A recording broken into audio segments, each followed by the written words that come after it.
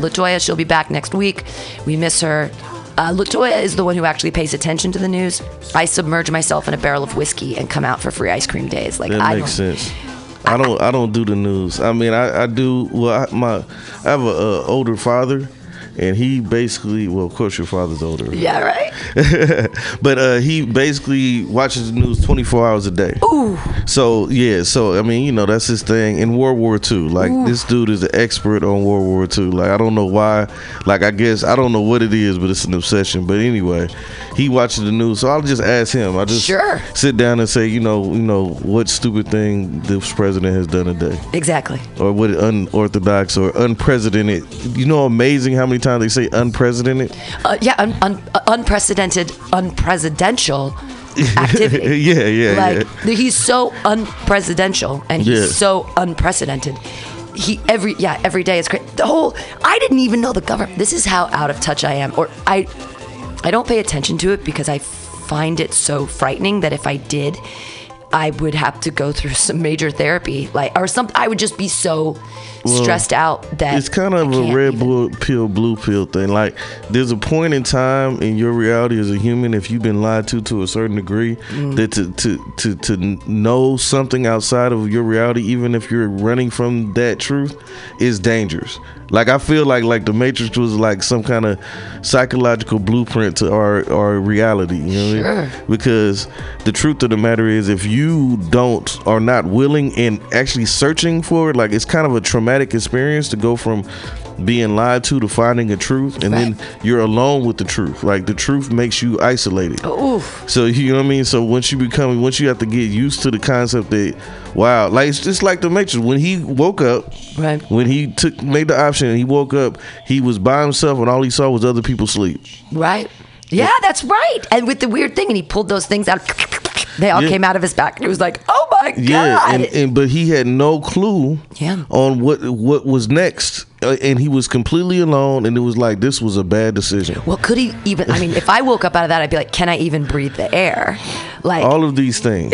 What I'm saying is that you step in from one reality to another. And I've crossed that line years ago.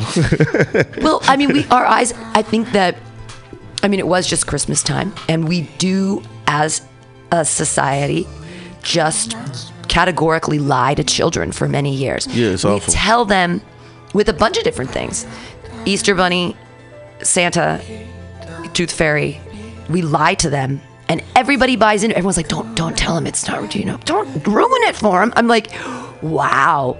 But maybe we do that as a society to prepare them for all the other lies and disappointments that they're going to face. Yeah, because the way it's set up currently is that it's like the biggest con ever. We have to die with the lie, right? The point is to never expose. If you know, keep it secret. Keep it secret. Keep it safe. So if you know, it's your job, even if without even taking an oath or joining anything, in order for you to function normally, or whatever what normal might be, you have to be quiet about the knowledge. Sure, just absolutely. Because you just went too far. And the only other time, in the sense, it's also an economic thing. You become isolated because it's like, if people know that you know certain things, they're not going to give you the opportunities that you would have if you played the role. If you just play dumb, shut up and play dumb. Yeah, I know that. I've been a woman my whole life. Yeah. So the one piece of truth that I hold that separates me from other people, is that, and it's something everyone's believed since everyone believes it. T-Rex's bones were put back together wrong. Follow me on this for a second.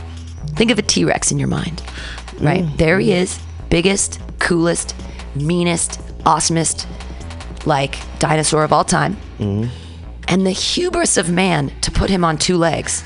Why? Why would we put him on two legs? And he's got these little non-functional arms in front. Why would we do that? And it was found in the 33rd parallel. So all the bones were in different places, and we put them back together in 1886 or whatever. All the archaeologists said, well, of course the biggest, coolest dinosaur walked on two legs like a man.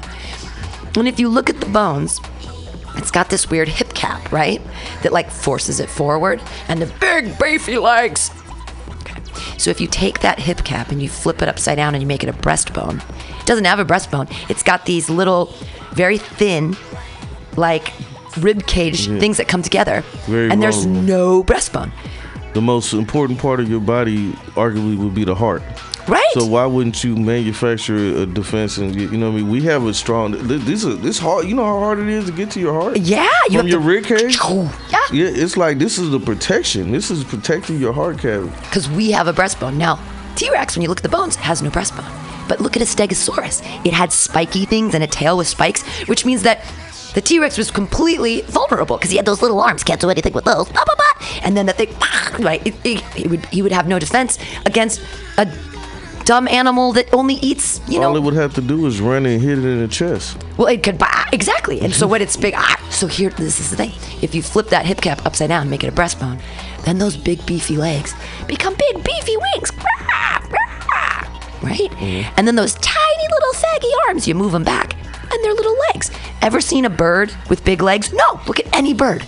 Look at a robin. It's big chest, and it's got tiny little legs. And a seagull, and they perch. So why? T-Rex was a dragon. Why would we have all this dragon mythology? Why? Over years and years and years and years and years, we have dragon mythology going back to the beginning of time. We got St. George and the dragon. We got people fighting dragons. Where are the dragons? You know what? I would have to. Okay. I'm new, so I don't want to. No, step on it. Yeah. I don't want to. But okay, I call it 1,492 lies.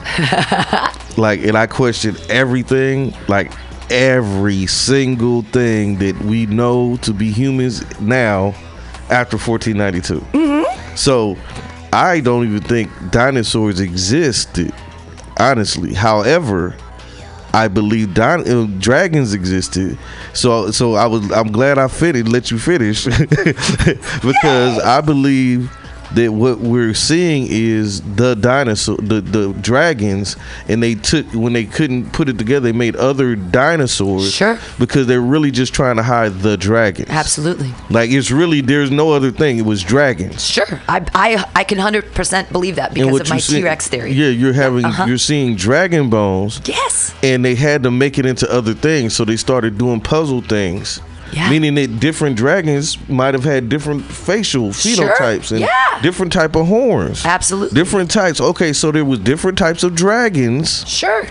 And they made them into dinosaurs to hide the concept of dragons. I 100% believe that. Thank you. Absolutely. Because when I presented this whole dinosaur thing existed, and I do these things to really upset people, that's why I need to be on the radio. Yeah. It instantly comes with a lot of, but it's like it falls under my 1,492 lies category. Mm-hmm. Like everything you question after 14, people are going to attack. So that's cool. But I couldn't complete it. And maybe that's why I'm here. Because I'm like, okay, now I can jam them up with the actual say, hey, listen, let's look at this concept. Let's look at the dinosaur. Let's look at T-Rex bones. Because, Brontosaurus we found out didn't exist. They've said, oh, wait, there was no Brontosaurus. We put back together some bones funky. Yeah. And how is a giraffe is it Stegosaurus? The one with the long neck. Right, that's the one they said was a Brontosaurus, but Brontosaurus doesn't exist. Okay, so how does a giraffe and a Brontosaurus differ in body type? Maybe Good a little question. Size, okay. But the length and giraffes are interesting because they have the same amount of vertebrae as we do. So we have like 7 vertebrae in our neck, and so do giraffes, but their vertebrae are huge. They're like 12-inch, 18-inch long vertebrae. Yeah. And so technically they're similar to us, and they're mammals too. But dragons aren't mammals. Dragons had to be the reptilian. The reptilian. Well, and then they found out that reptiles and birds are the same. And that's where the T-Rex theory came in, is that he had hollow bones. Meaning that all things that they say are reptilian are coming from the bird family, which we still have reference. Sure. And if we have all this mythology and visual images of dragons, where are the dragon bones? Well, they put them together as dinosaurs. Yes. Makes complete sense. Makes complete sense to me too. Because the T-Rex bones were put together wrong, because of the hubris of man, because man wants to say everything big and awesome walks on two legs like man. Yeah, that's like, just that's not necessary. We're like collectively ignorant. Men should have never been in charge of anything. As a man, I'm anti-patriarchy, and I feel like we've made a crucial mistake in our human evolution by allowing men to be in charge.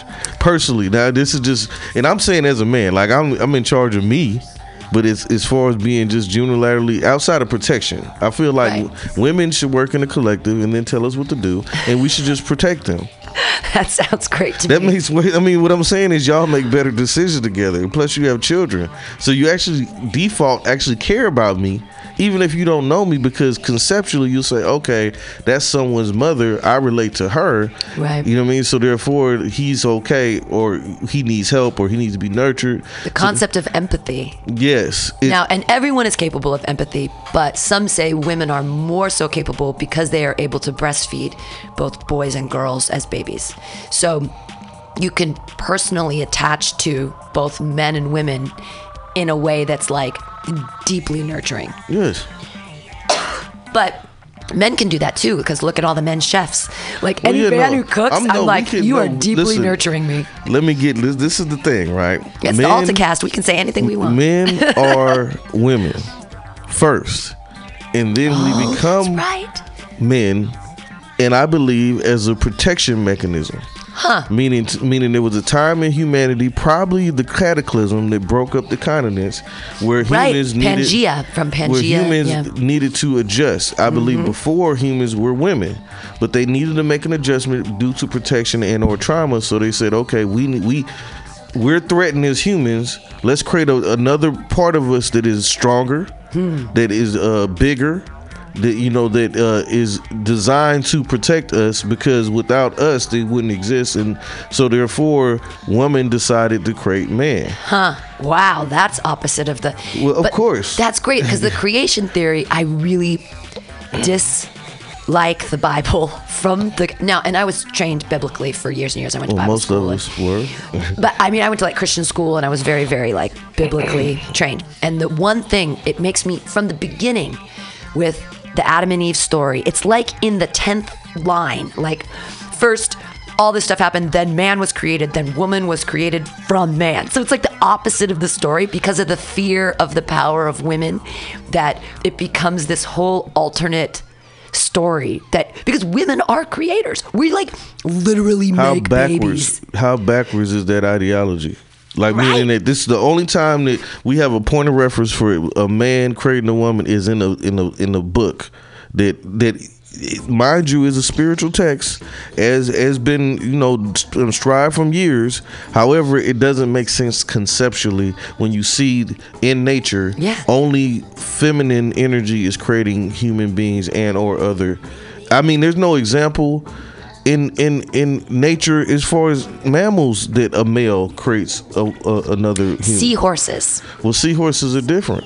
They don't. Do they birth them? No, no, they carry them. They carry them. Meaning that, but they also stay together for life. Oh. Meaning that once you mate, that's your mom and dad forever. Right, like penguins. Like ever. Yeah. They ain't like breaking parrots. that. Parrots. Yeah. Parrots mate for life. Although I recently saw some parrots, I think, straying outside their bonds because they were cheating. Yeah, well, I live in the Tenderloin, and most of those parrots of Telegraph Hill in the city live in nice places, like up on Nob Hill. They all live, and they live over by South Van Ness in this They're alcove. Free?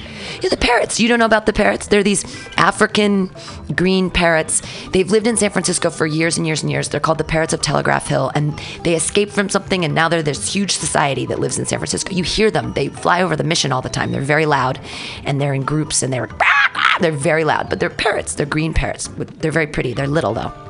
And so they mate for life. And these two parrots came to my lanai, my fire escape in the TL, and they were on this branch together, and then they were like having sex on my lanai, like seriously doing these mating dances. My cat was losing his fucking mind. And I got some video of it, of the parrots fucking, and I was like, these parrots are like cheating, because why would they come to the TL to like they're like, no other parents are coming here, they ain't gonna see us, we're in the TL. They decided to dip off. You know, that makes sense actually. So they went to I have this crazy footage of the parents fucking, and I'm like, it's just they're right there, they're so great, and they're like, rah, and then they hey man, you know what, society is filtered into there. See, this is it. Look, there's an elder that's gonna find out. This is a whole anime story. There's an elder that's gonna find out and say, hey, listen, the reason why I've been able to function in this foreign land for so long is because we stick to our tradition. Yeah. And by you cheating is gonna disrupt the tradition. You see these humans do it, and you thinking it's okay, and it's gonna destroy. It's gonna destroy the whole parrot colony. Yeah, it's gonna cause a conflict within the colony. There'll be a fight. It's like a whole thing. What do you think about? This is completely jumping ship, but not necessarily changing tracks too hard. Polyamory negates cheating, right? Because if you're honest about your cheating, or you say, this isn't cheating, this is polyamory. Like, is that... Okay. Does the honesty wipe away? Because I myself am like a serial monogamist. I can't really share. I don't like to share. I'm too jealous. Well, apparently I'm in the right place. Apparently this is where I need to be for 2019.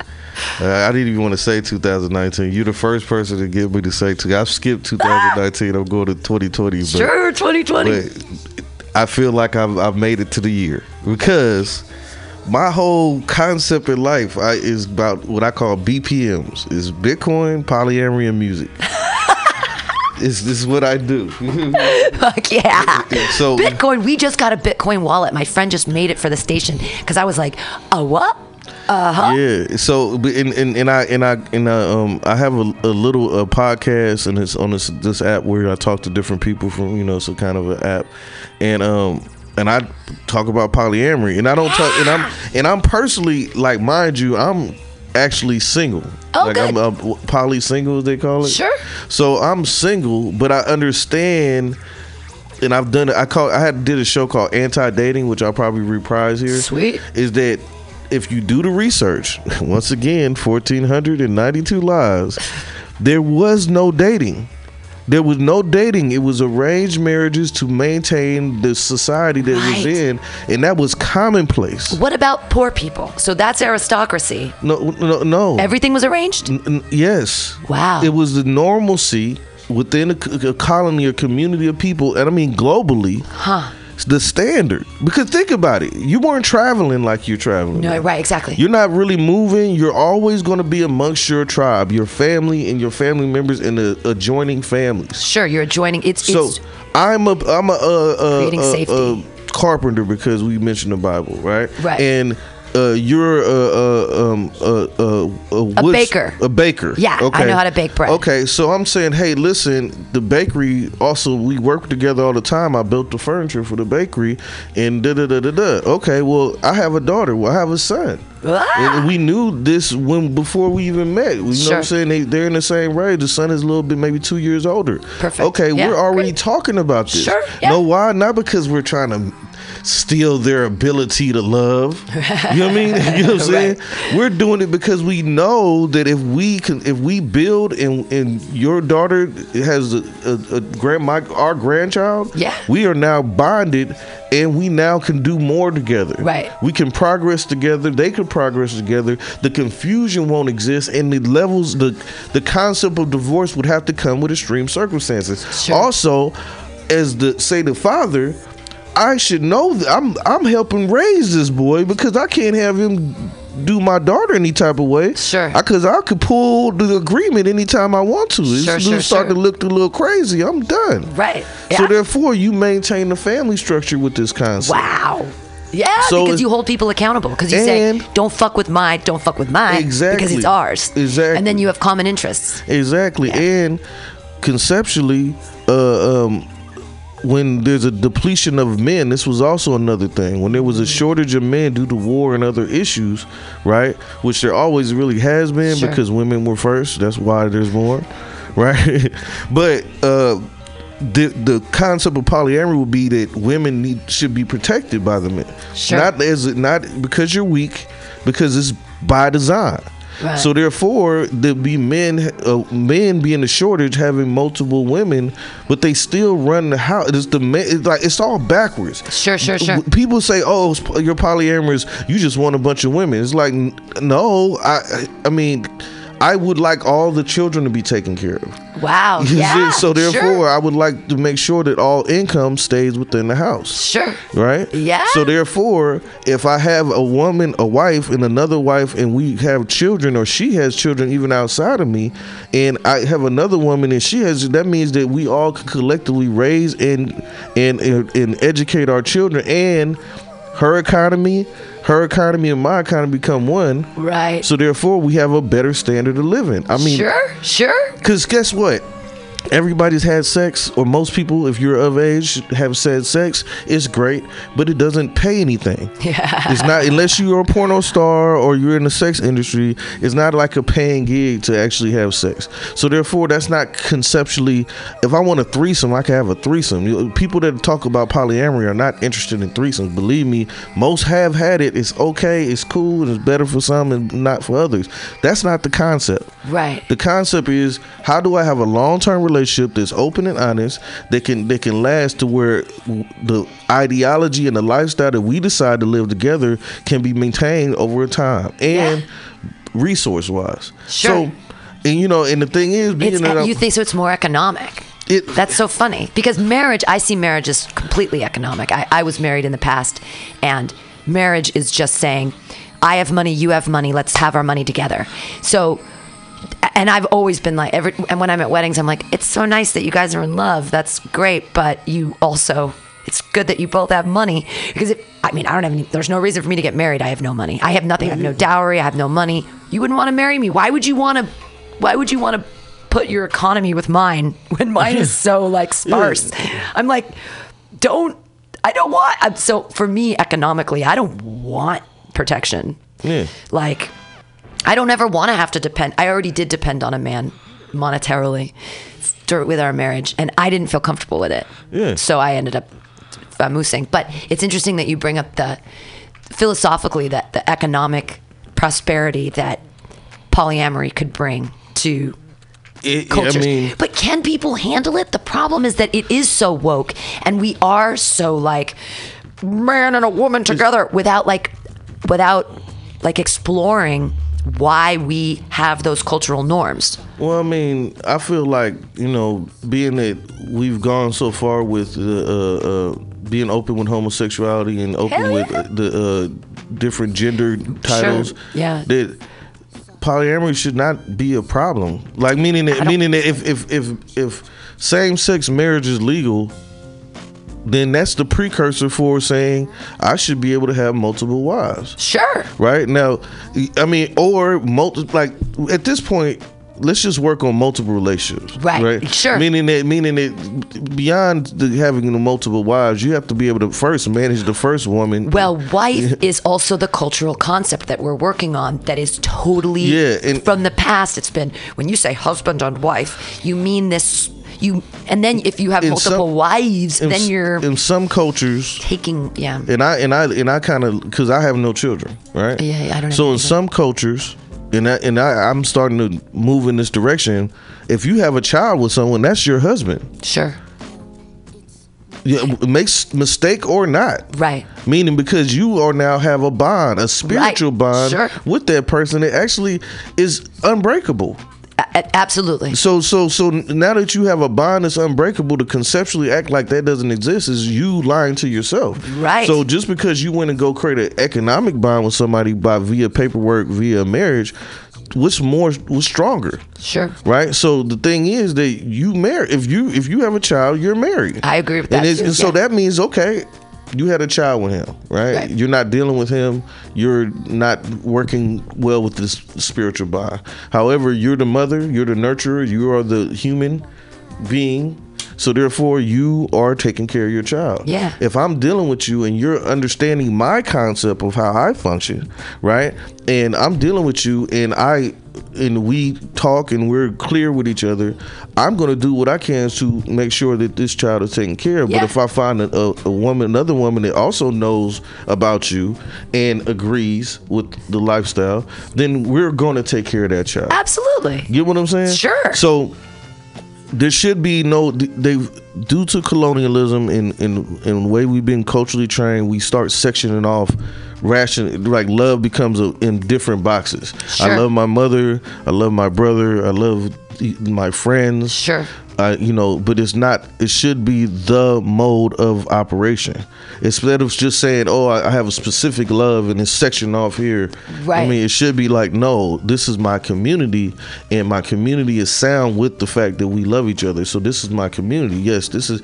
We can say wife if that's what makes you comfortable. This is my wife, and this is my wife, and these are my children. Sure. They're not her children by a baby daddy."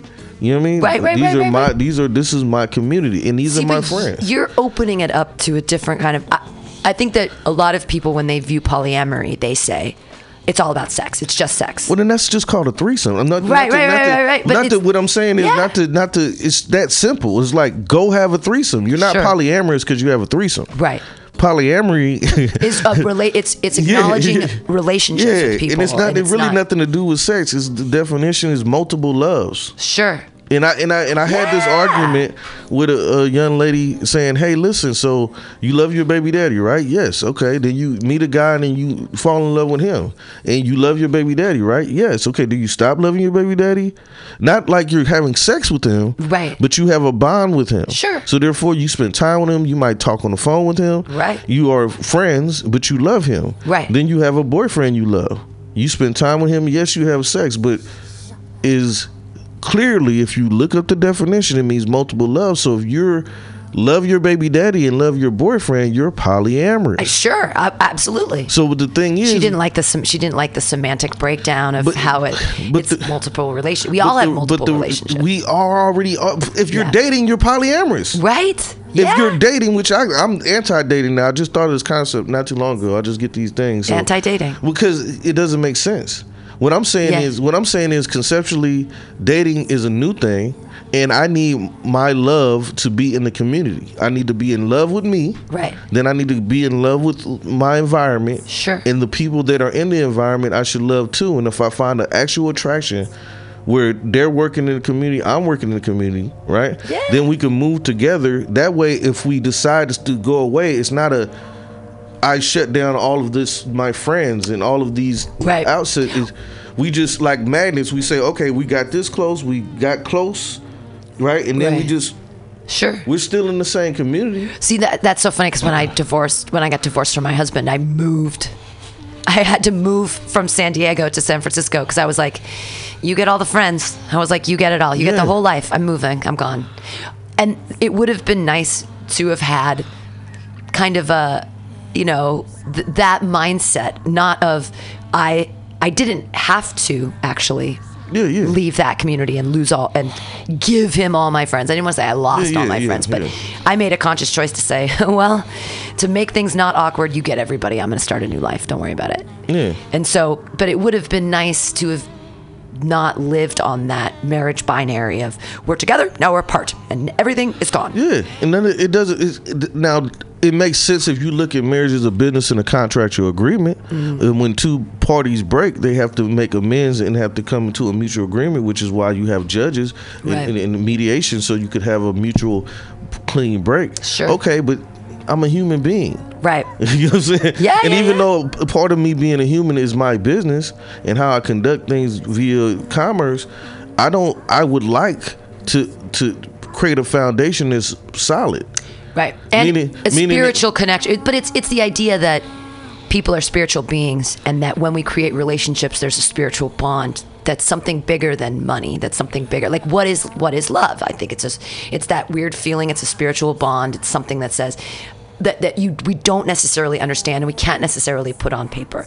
And I feel that negation of our soul, that whatever makes us, that's sort of spiritual, and we're scared of the word spiritual. We're scared of the word spirit. We're scared of the concept of like. Well, we're all spiritual because spiritual actually just means breathing. Sure. So we're Right. and we can't explain the breath. We right? can't explain why. Yeah. Yeah. So it is. We're spiritual. Do you know that's what makes when people have Alzheimer's, if they keep it and they just end up expiring finally, it's that their brain forgets to tell their lungs to breathe. Yeah.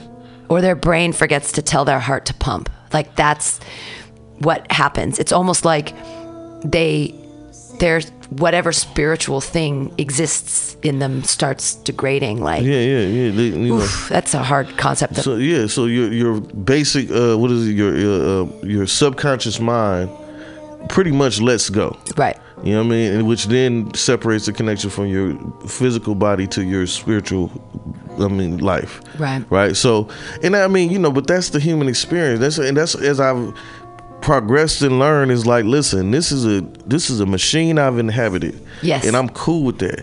I like this machine. Is what I'm saying? I have to work on it, fine tune it, but it's still a good machine. What am I here to do with this machine? Ooh. You know what I mean? Do you feel like you feel I have intrinsical purpose? I have this machine. Yes. I was given this machine of being 6'2". I'm working on the weight, and with these ideas. Sure. So, I can be a hermit and think of cool stuff regularly, or I can go find my tribe. Right. You know what I mean? Or build the community, or whatever I need to do to have the right people around me. Maintaining myself against, that's what, to me, anti-whack is really, it's like the middle spot to handle or deal with stuff I don't like. Not necessarily negative things, but it's like something negative to come in and I could transmute it here. 1492 lies. You can transmute those lies into truth. Yeah, that's what it is. That's what it's, because just like say there's a virus, right, and they got it in a room, and before you go to the room where the virus is, you got to go through the middle room to get prepared. Right. So you can go handle it. Okay, well, anti-whack is the middle room where you can say, okay, I can deal with it. I mean, I can prepare to deal with it. I could go over and get on the hazmat suit. Let's go. Now let's go talk about it. Okay, you want to go to the bottom? Okay, let's cool. Let's do it here. Because I'm going to move back to when I leave the anti-whack room. When I leave the contaminated area. Yeah. Because the anti-whack is not contaminated. It's the place where I can handle the contamination. Yeah.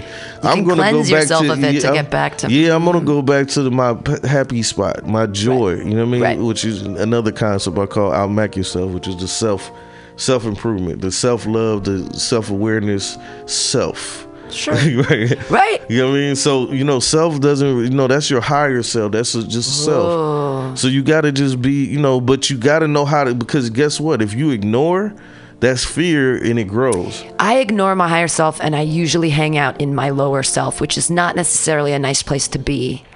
But I interact with my own. I think we all have a higher self and a lower self. Oh, yeah. And that's the problem, is when we sort of wallow in that. Like, for me, it's martyrdom. For me, it's like, I work so hard and nobody appreciates me. That's my lower self. As opposed to my higher self, which would be, I am working hard for myself and the future, and I'm recognizing that, and I don't require other people to recognize that. Yeah. But my lower self is like, why won't I be recognized? And so it's the same amount of work. It's just the perspective of where I choose to land. I can land in my lower self, or I can land in my higher self. I can fly to my higher self. Speaking of higher selves, I'm going to bring up some music, and I'm going to smoke some pot. I don't know if you like to smoke some pot. Yeah, I love to. I have tons of weed. We like it high on the Alta-Cast. This show originally started, it was Alta California Botanicals was a tincture company in San Francisco that worked with us for a long time. Sadly, they are no longer. They made the best tink in the biz.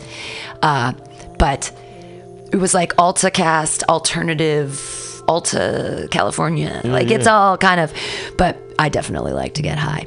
And Mutiny Radio is a space where we have no problem with that. Oh, yeah. So, we're going to listen to Cope for a song. Unless you have a song you want to look up on the YouTubes. No. Actually, we'll do this because it's a learning experience. So, pulling back the veil for everybody, put in DJs. And then go to the YouTube and pick your favorite song. And then we'll play it. And I'll show you on the sub mixer how to play. So, I'm training right now. Shake He is going to be the host of Anti-Wax Show every Friday from 10 to midnight following Pamtastic's Comedy Clubhouse. What a great Friday you guys will have in store for you. It's a great day of programming starting at noon. From noon to 2 is the weekly review with Roman Reimer, giving you all the news from the LGBTQ perspective. Then from 2 to 3 is Women's Magazine, 3 to 6 Common Thread Collective, 6 to 8 Happy Hour Open Mic, 8 to 10 Pamtastic's Comedy Clubhouse, only $10, and from 10 to midnight it's the Anti-Wax Show. So that's what's going to be coming up for you guys every Friday here at Mutiny Radio. So what you do is switch 3 and 4 on that submixer. There you go. Perfect. And it's up on the submix, and we'll be back here on Mutiny Radio. Did you press, is it playing? It should be. I don't hear it. I don't hear it either. Is the volume on this computer off? No. We'll keep talking to try to figure this out. That's crazy because it's the submixer's up, and there we go. It's on 3. I fell flat on my face but didn't lose. Tell me, where would I go? Tell me what led you on, I'd love to know. Was it the blue night, gone fragile? Was it about the man in wonder, steady going under? Was it the light waves, so frightening? Was it a two wheels, one a mirror holding a steering now?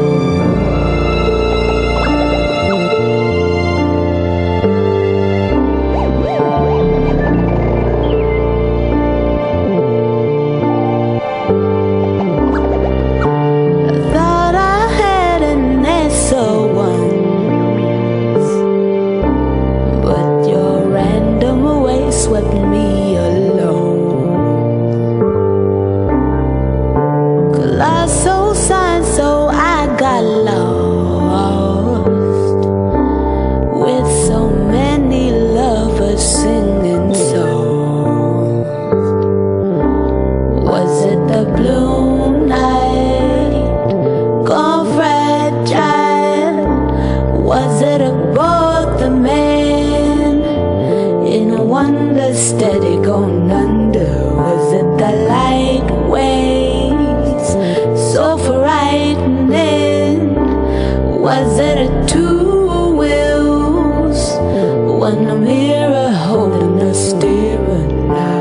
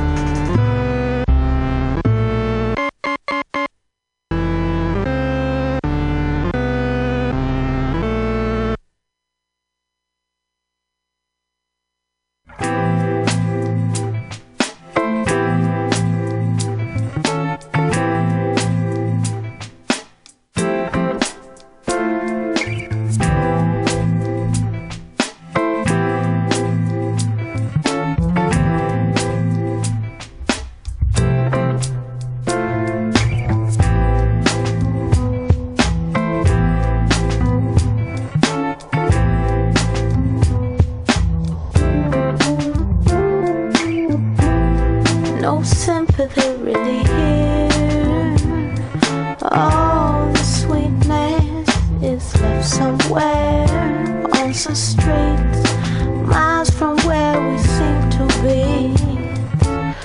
No love, no love,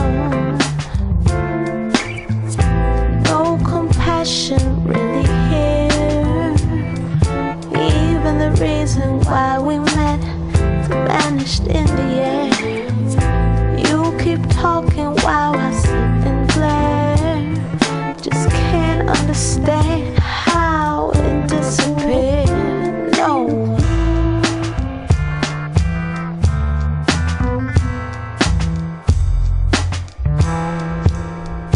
No love in this room, no love left in here, no love in my soul left for you. No love left in here, no love in this room, no love in my soul left for you. So I sit and wait till it appears. Hopefully someday soon, hopefully before next year. I just sit and I glare. It's a mystery how it vanished, how it left me here.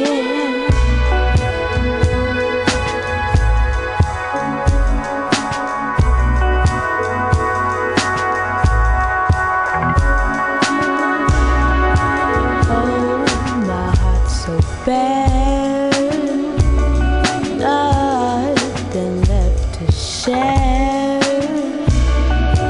Oh, where did it go? Wither away. Give me love that will stay. No love in this room, no love left in here, no love in my soul left for you. No love left in here, no love in this room, no love in my soul left for you. No love left in here, no love in this room, no love in my soul left for you. No love in this room, no love left in here, no love in my soul left for you.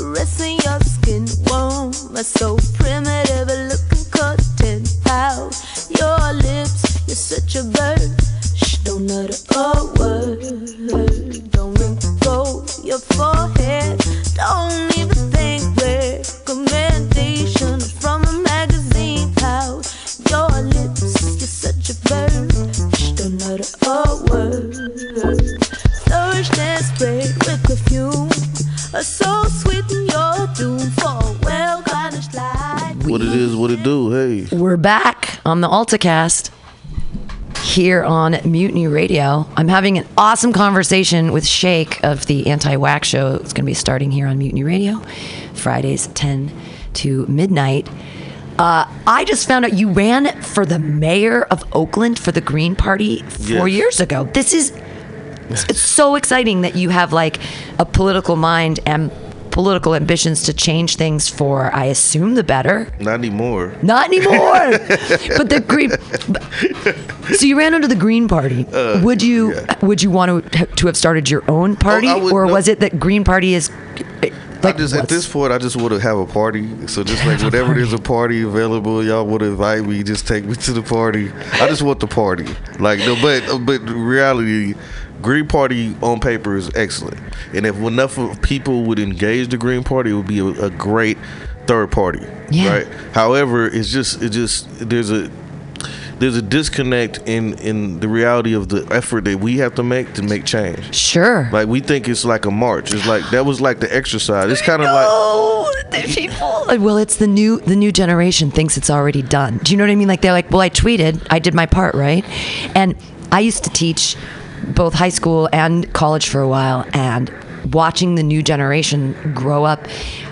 When I was younger, I'm 44, so I'm dating myself, but like, I was like, I really want to get good grades, and I'm trying so hard, and they'd give me a paper, and I'd say, I'm going to rewrite it, I'm going to make it better, and when I was teaching, I assumed that kids would have this same like ambition or what's the word I'm for? Discipline, and they'd have a paper and they'd write it, and it'd be like a C-, and I'd be like, here were the problems, and you can fix it, and you can get a better grade, and they'd be like, nah, it's done.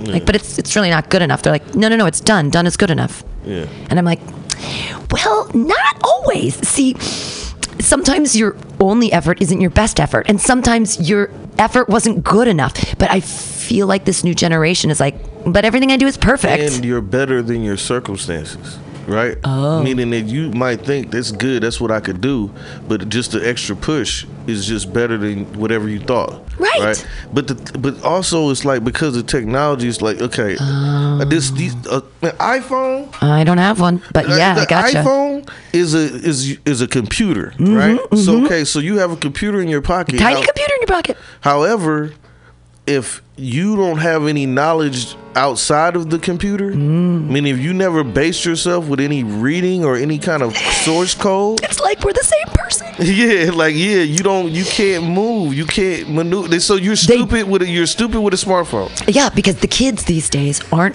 even memorizing times tables. I know 8-year-olds, and they're not memorizing times tables. I'm like, you have to know the information.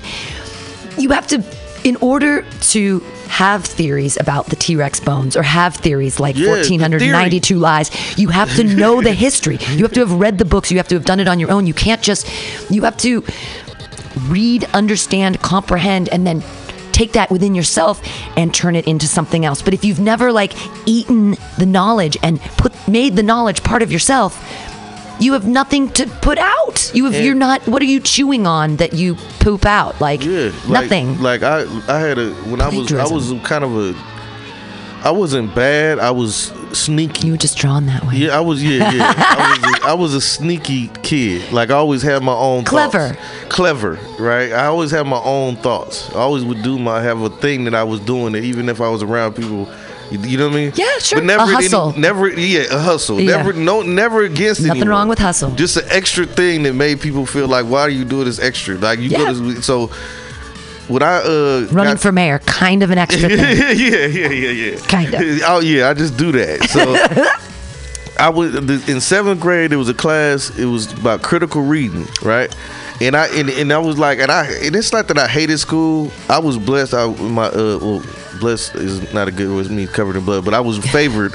You know what I mean? I was favored to be my parents. I would go to private school when I was younger. Cool. Younger, right? So up until like maybe junior high. Mm-hmm. So when you're schooled in a smaller environment, you know more than when you get to high school. Like, you kind of know a little bit more, or your perception is a little different. Sure. Right? So when I got to high school, it was very boring for me. It was very irritating. You weren't being challenged. And no, it's like this. Don't tell me I need to learn algebra when you don't even tell me where the word comes from.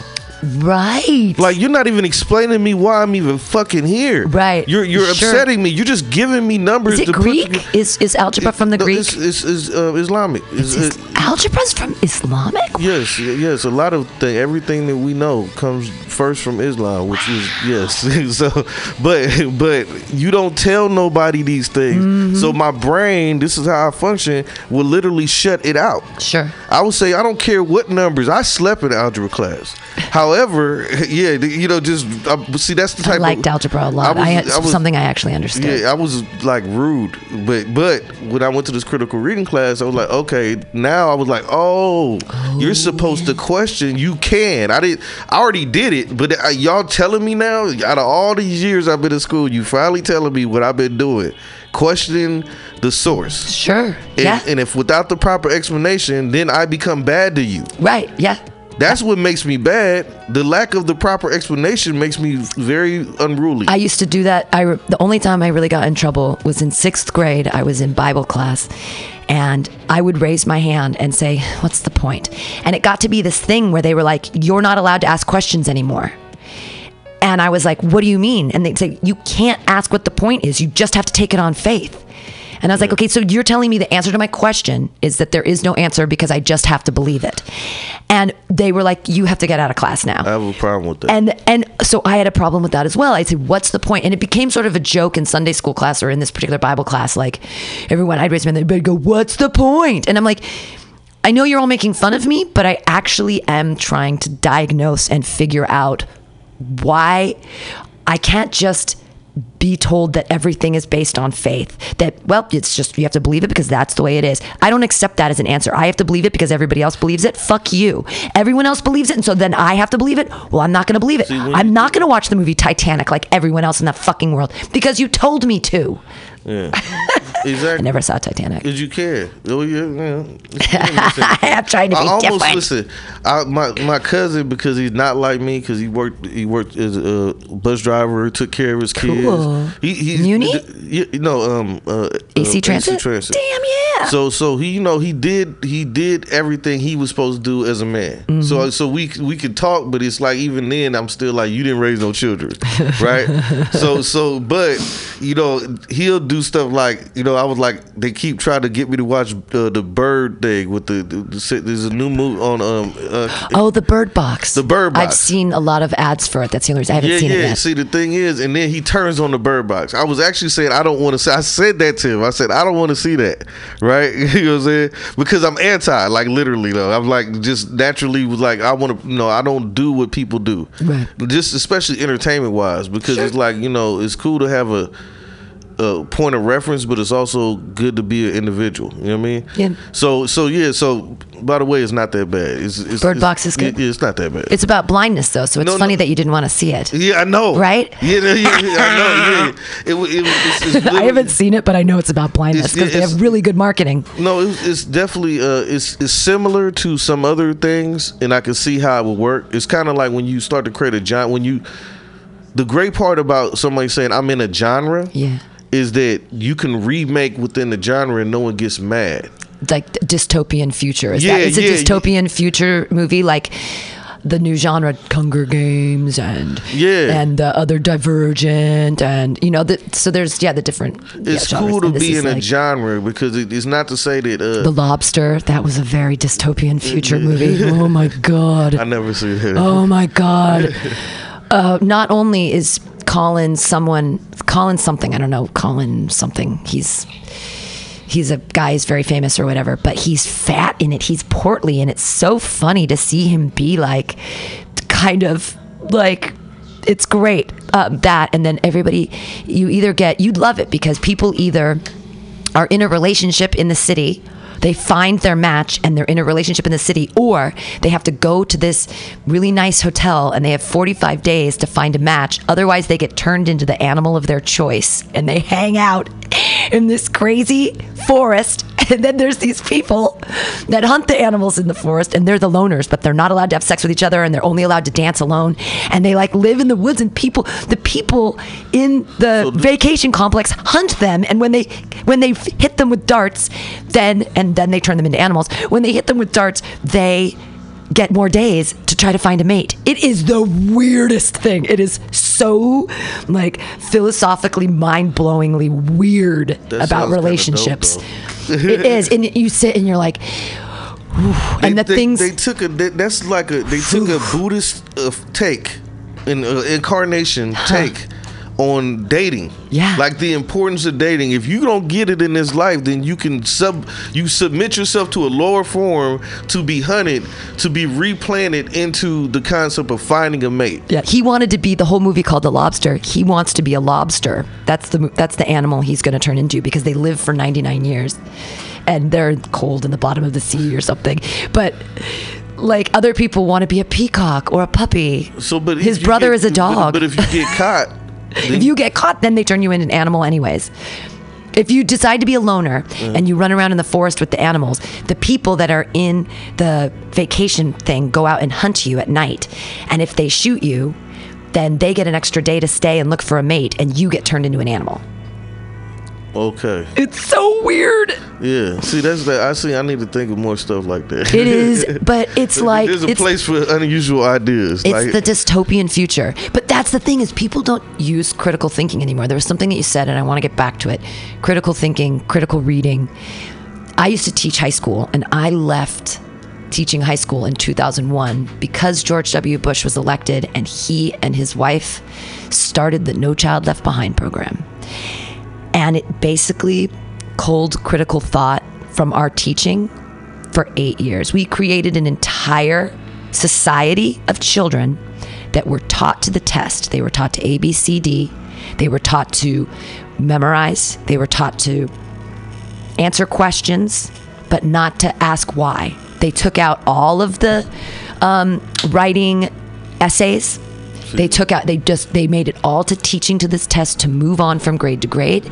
And schools' performance and the money they would get would be based off how their children performed on these tests and how they got better over time and such. That was also a dystopian movie. I can't remember the name.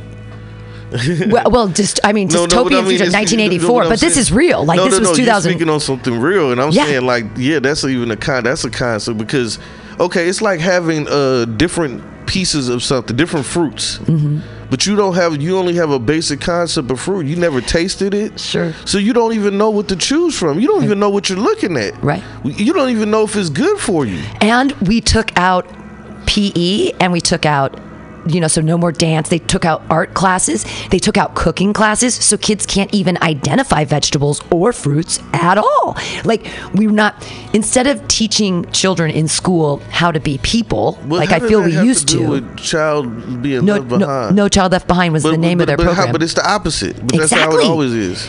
Exactly. So we actually left the children behind because we were teaching them how to become people and how to be rounded, and we just took all that away and said, teach the test, teach to the test. The test is important. The test is everything. And then they can't interact with one another. And I was a special education teacher, so I left because I was like, I can't even get them to sit for 10 minutes without a timer. You think they're going to sit for 2.5 hours in some academic test? Please. Yeah. And then they give them Ritalin. Right, and then they give them drugs, which is baby methamphetamine. Yeah. It's methamphetamine for children. Yeah. It's great. I love Ritalin. But recreationally, this is the other theory I have. I love thinking. So many children, so I'm 44, and I was of the generation where they started putting kids on Ritalin, and they're still on it. Or Adderall, pick a baby methamphetamine. It don't matter. But there's whole generations of people that have been on drugs for their whole life. And I feel like I want to invest in kidney dialysis centers because I feel like if you've been taking pills and drugs to augment your behavior or augment whatever in your life for 40 years, like your liver and your kidneys aren't going to get fucked up. Have we ever done any long-term studies on the long-term usage of low-dose methamphetamines? Have we done that? Has anybody thought about putting any money? They haven't. On the flip side, they haven't done the case study on the technology in the cell phone as far as how people function. No, but I'm just saying, even how we function, interaction, like we're losing, we have lost. We have to fight.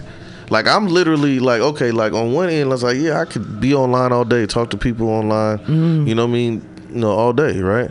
However, without physical interaction, then what do you really have? Like you have to create an actual connection as opposed to a. Yeah, you have to expose yourself to a certain degree, because a lot of times people are getting comfortable with their devices. Yes. And because when you do everything, like that's what I was saying, that's part of the reason why I'm here, is like, okay, I can do a podcast on my cell phone. It comes in very clear. Yeah. Like wonderful. However, I would have to create the environment. I'm not meeting anybody. Right. I'm not completely interacting. And for somebody that can actually isolate themselves just for their own protection, you know what I mean? Then, you know, I mean, of course I'm out and I deal with people, but I'm talking about like in a way of meeting in emotional protection. Yeah. What I mean is that as we I lost myself too. Because weed.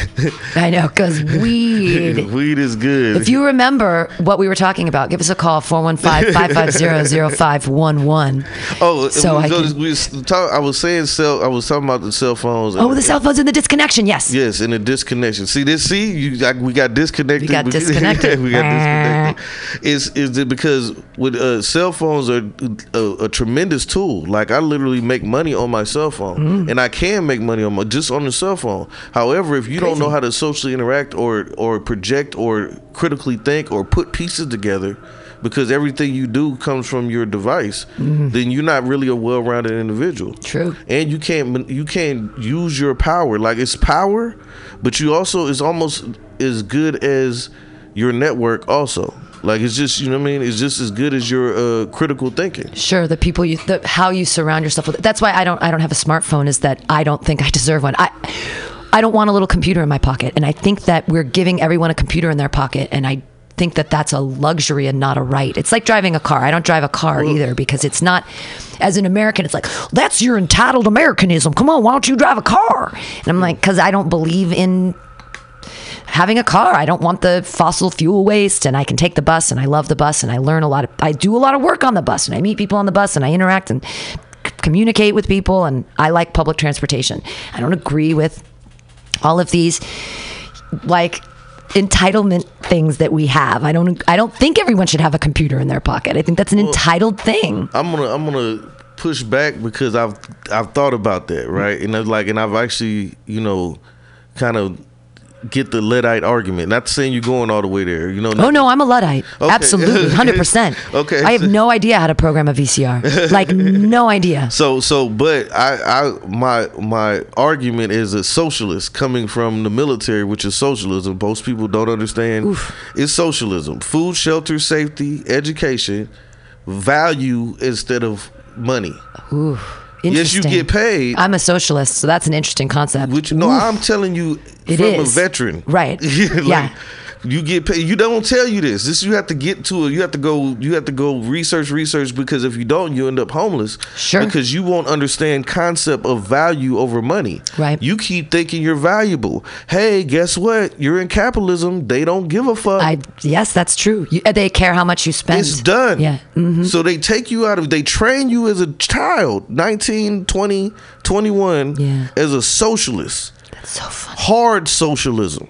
You are valuable, and that's all that you are, and that's great.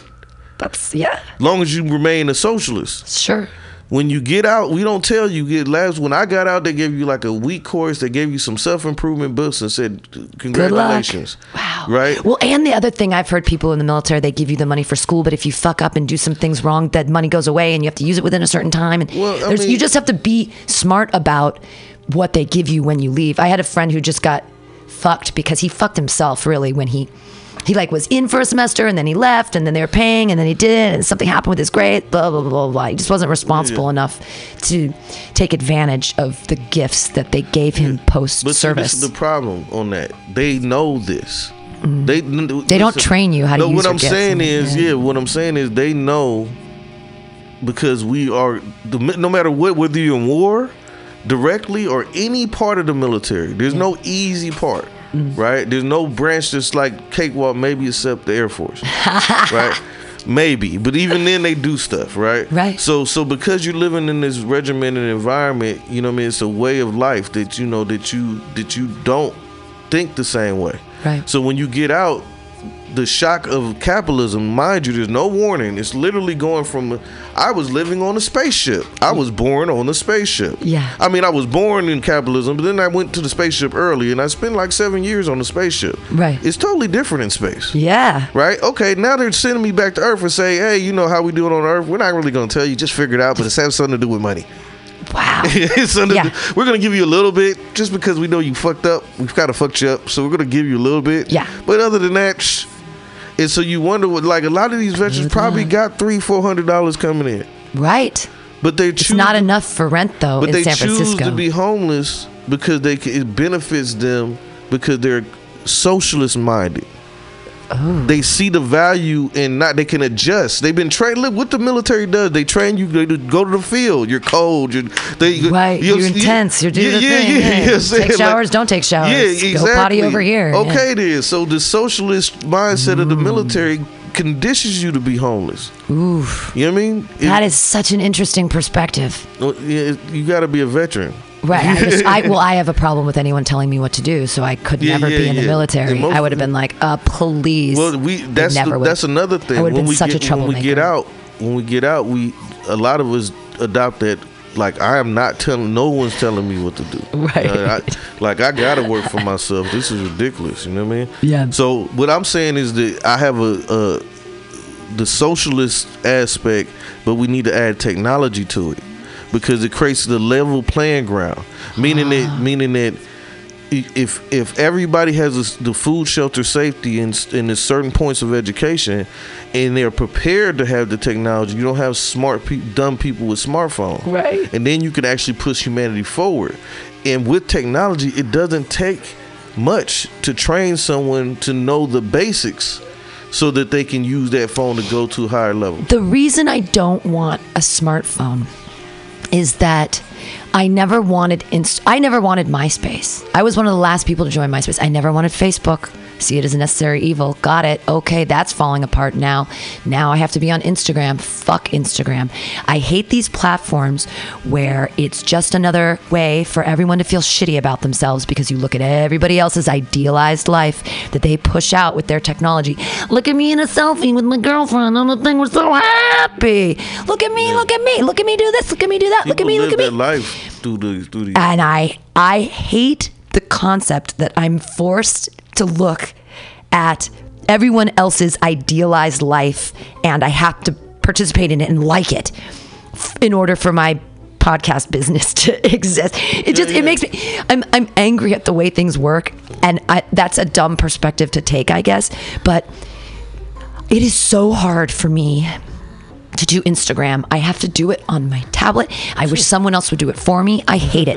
I have to take pictures. It takes me out of my stuff. Like on my shows, now I have to do Instagram. I used to like engaging and enjoying the comedians on the show, and now I'm concerned about taking a good picture of them to immediately post it to Instagram so that the next day I can take it and I can share it on the Facebooks, and then I can take the podcast and I can attach it to that because maybe someone will find it. Like, why I see, it's my martyrdom thing, like I'm working so hard, but I just need like a 12-year-old child is like, it's so easy, I enjoyed it. You need to put out flyers for like I do interns. Oh God, like, you know, just like, no, you got to be in your 20s, like no one under 23 yeah, 23 and meh. Yeah.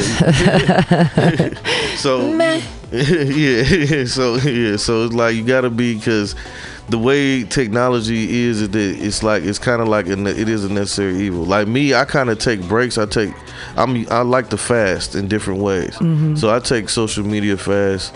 Just, you know what I mean? Just because, and then you come, it's just like anything, you come refreshed. Like you say, okay, and I can play with this, because it really sucks. Like in a sense, it's like this, right?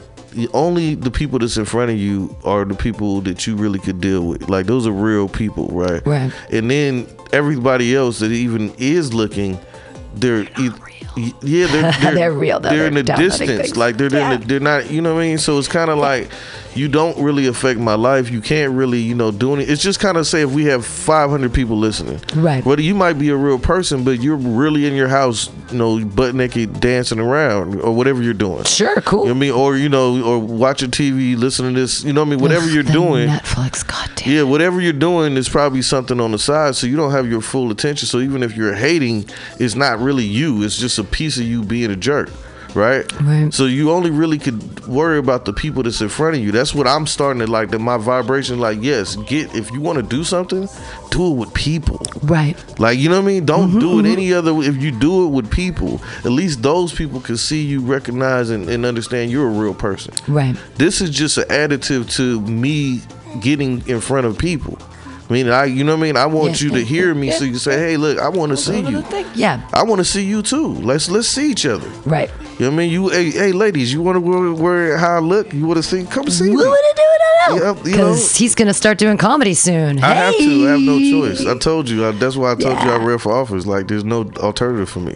I have to be a comedian, ladies and gentlemen. There you go. Even if I'm not funny, it's funny to me. I think my whole life is hilarious. Like, I have stages. I'm in stage 3, act 3, ready to go. This is beginning of act 3. Sweet. That's good that you have. It's hard to. I just have to keep putting goals. It's hard for me to look big picture anymore. It's like I have so many things in place that all I can do is put my head down and work every day and accomplish the things that I know that I have to in order. It's just like. But that's what it is, though. But that's what I mean. You got like to not be depressed, right? Because depression.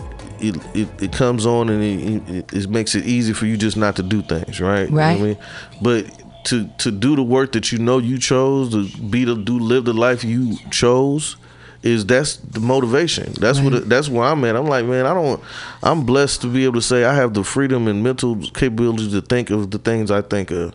Whether you get it or not, that's a gift in itself. You know what I mean? Yeah, so, it's true. In the United States, it's a thing that we can think and express. I mean, no matter how butt fuck backwards, and not that butt fucking is bad. So I don't even want to put that stigma on there. Not consensually, that's great.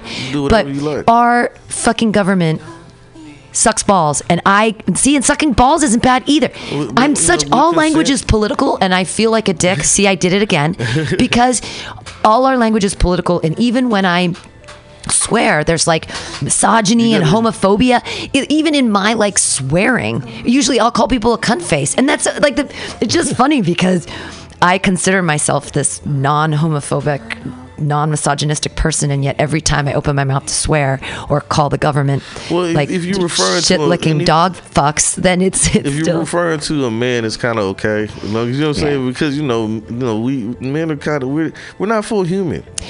No, look, and listen, and I want men to understand, like, listen, I'm your friend, but we have to be honest with ourselves. Okay, there's science behind what I'm saying. Sure. It's not just me saying, oh, he's trying to cater to women. No, women don't want to hear this. Most of them are patriarchal, whether they know it or not. Absolutely. They don't want to hear what I have to say. Man, like we are such slaves to the patriarchy. Our language does it for us. I'm a female. I'm a human. Yeah. I mean, I'm a what man. All of the prefix. Well, that's why I subjugates me. It's all feminine energy, though. It's like everything comes from the divine feminine creator, right? Everything. Yeah. So like it's like, okay, if woman is the universe, like, and not God, the universe, and then she created God, which would be maybe man. Sure. Right? So, but she's the universe. Wow. You know what I mean? Nice perspective. Yeah, like, so there's nothing outside of it. Yes, there is God, and that could manifest through me as man, right? But who gave me the authority? Okay, so you can't box yourself out of the feminine energy, and that's the lie. It's just a switcheroo. You see they got the cups moving and boom, boom, boom, boom, boom. What cup? But who benefits? That's the thing. The small few that know the truth. They set up a whole. It's like this. They took the top of the pyramid. They knocked it down and said you're the bottom, and then they put what they learned from the top of the pyramid and put it as a mirror. Like this is us. Everything came from us. Everything came from this male. Everything. It's so funny. People think, the U.S. We're so small-minded. Yeah, exactly. We've only been around for like 300 years. Yeah. And like everything is us. We are capitalism. And we are rich. Maybe with me is I'm thinking like a 50,000 year historical reference. Yeah. So a lot of times I'm like, well, listen, if I go by the pure knowledge of history, me being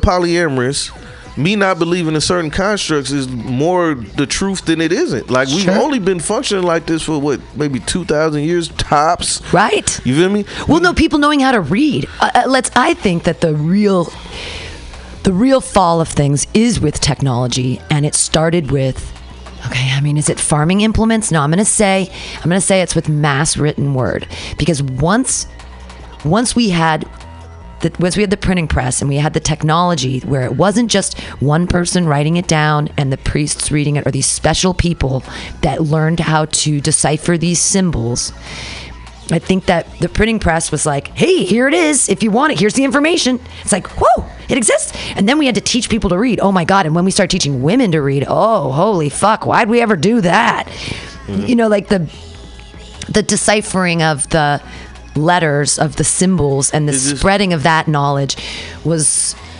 sort of the way for them to really control us that much more. Maybe? Well, I mean, if technology has been skewed from the printing press to push the ideology of patriarchy, which was the opposite of, like, everything. I believe the only real war that ever really exists right now is patriarchy versus matriarchy. Wow. Everything else is an illusion. You know what I mean? And matriarchy should and will always win. Like, it has no look. There's no point in history where this form of ideology, where men make rules over women. Now, conceptually, yes, we, like I told you, I believe we're here to protect. Three things men are programmed. We're here to protect, provide, pleasure. That's it. The 3 P's. That's it.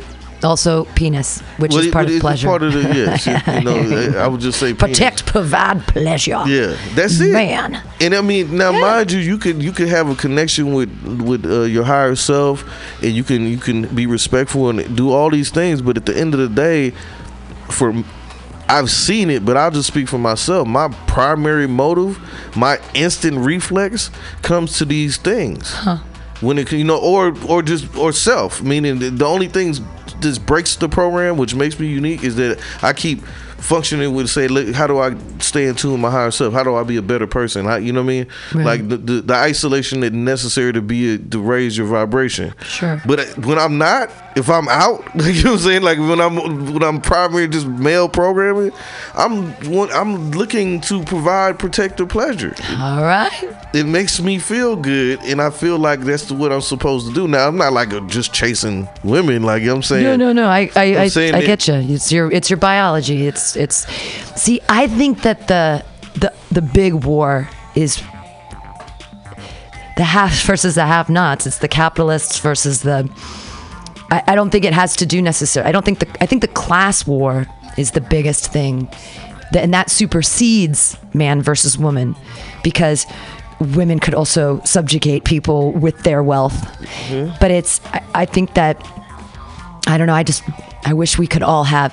Capitalism makes me so angry. And a lot of it is that because I don't buy into it, I don't get to receive its many, many gifts. And then I get angry. But then sometimes I understand that I cannot live the socialist lifestyle of which I choose without the capitalist society. Like, I function as like sort of this socialist leech monetarily inside this capitalist framework. See, that's what I mean, is that's what the caveat, that's what I'm saying, is that I know you, I could tell you're a socialist before you said it, because for socialism, value is paramount. Right. So you understand I'm valuable. So I don't care what you I don't care about anything. I know I'm valuable. Yeah. Right. So, okay, boom. But that's not, capitalism doesn't care. Because capitalism cares about worth, not value. Yeah. But then worth and value, but you could be similar words. No. Monetary worth is not intrinsic value. Yes. And we are taught in a capitalist society that you have no intrinsic value without wealth. This piece of paper represents my belief in it, but if I brought in a piece of gold, that would have intrinsic value. Right? Well, but it doesn't. We just subscribe value to it. No, That's no, the that's thing. what I mean. Same thing as our piece of paper money. We just go, let's subscribe value to that. Well, no, the gold has actual intrinsic value. I mean, it's valued all over the world. It can be traded for, and just like human trafficking. Yeah. So it's value, right? So, but that's what socialism. That's the base. One of the cores of socialism is value, right? Right. Okay, technology evens the playing ground. Right, meaning I'm not for technology in the capitalism because I could be used to. It makes. I like technology that spreads knowledge. So capitalism and technology alone needs the stupidest audience to buy it over and over again. Right. Right. We'll have to start talking about music in a second. Yeah. Talk about stupid audiences. Pop music, some of it is a bag of shit. Yeah. So, but everyone loves it. They get so popular. Well, yeah. And I mean, it's stupid, but stupid works, and it's almost and stupid works. But you have to. My thing is, and that's my balance is saying, I need to be silly enough at times to get the audience in, so that I can inject the concept of the thought. Right. So that you can provide a message. Every comedian is a proselytizer. Every comedian has a message that they are saying. To the Jay-Z of comedy, Dave Chappelle. Right? Yeah. And Dave Chappelle, literally, if you really watch his comedy, he'll literally do like fart jokes sometimes. Sure. Or like, because he knows that this is me being silly. Because if I start off how I thought today. Well, but he's political as fuck because he's addressing the issues of race, of the race divide that continues in our country and how we. But it's a play though. Like, this is what I mean. This is what I mean by socialism. Properly educated people, we don't have to keep having these discussions. Like, meaning if everybody was properly educated, we wouldn't have to keep. It's like this: we're strong as the weakest link in the chain, right? So if I have to get this guy that thinks black people are dirty, filthy people, right? I have to talk to you're human. I hope, please be human. Right. If you're okay. not, you know what I'm saying? Renegotiate. If you're an alien. If you're alien, we need to renegotiate. Because you know what you're doing. It's a whole nother conversation. Right. Okay, so if you're human, I have to get you to the point where you said, hey, listen, one, we're all human first. And so we eat, sleep, and need the same things. Right. We might not be the same, meaning different parts of the earf. Sure. Different historical backgrounds. Right. However, we must get along. And guess what? Before you started hating me because I'm a darkie, you feel me? There was rules and things that allow us to live cohesively without you randomly attacking me or someone that I love. Right. So now that I've gotten you up to speed, Mr. Hate Me because of my skin color. You feel me? Right. Now that you see your place in law and history and I see my place, so therefore we can say we can work together without having to you using your influence over people to hurt my people. Right. But it would have to get to the point where it's not I hate. You know what I mean? Yeah. You know what I'm saying? It has to get to the point where it's saying this doesn't make any sense. Well, and that's the. I think that the systematic racism in our country is being used to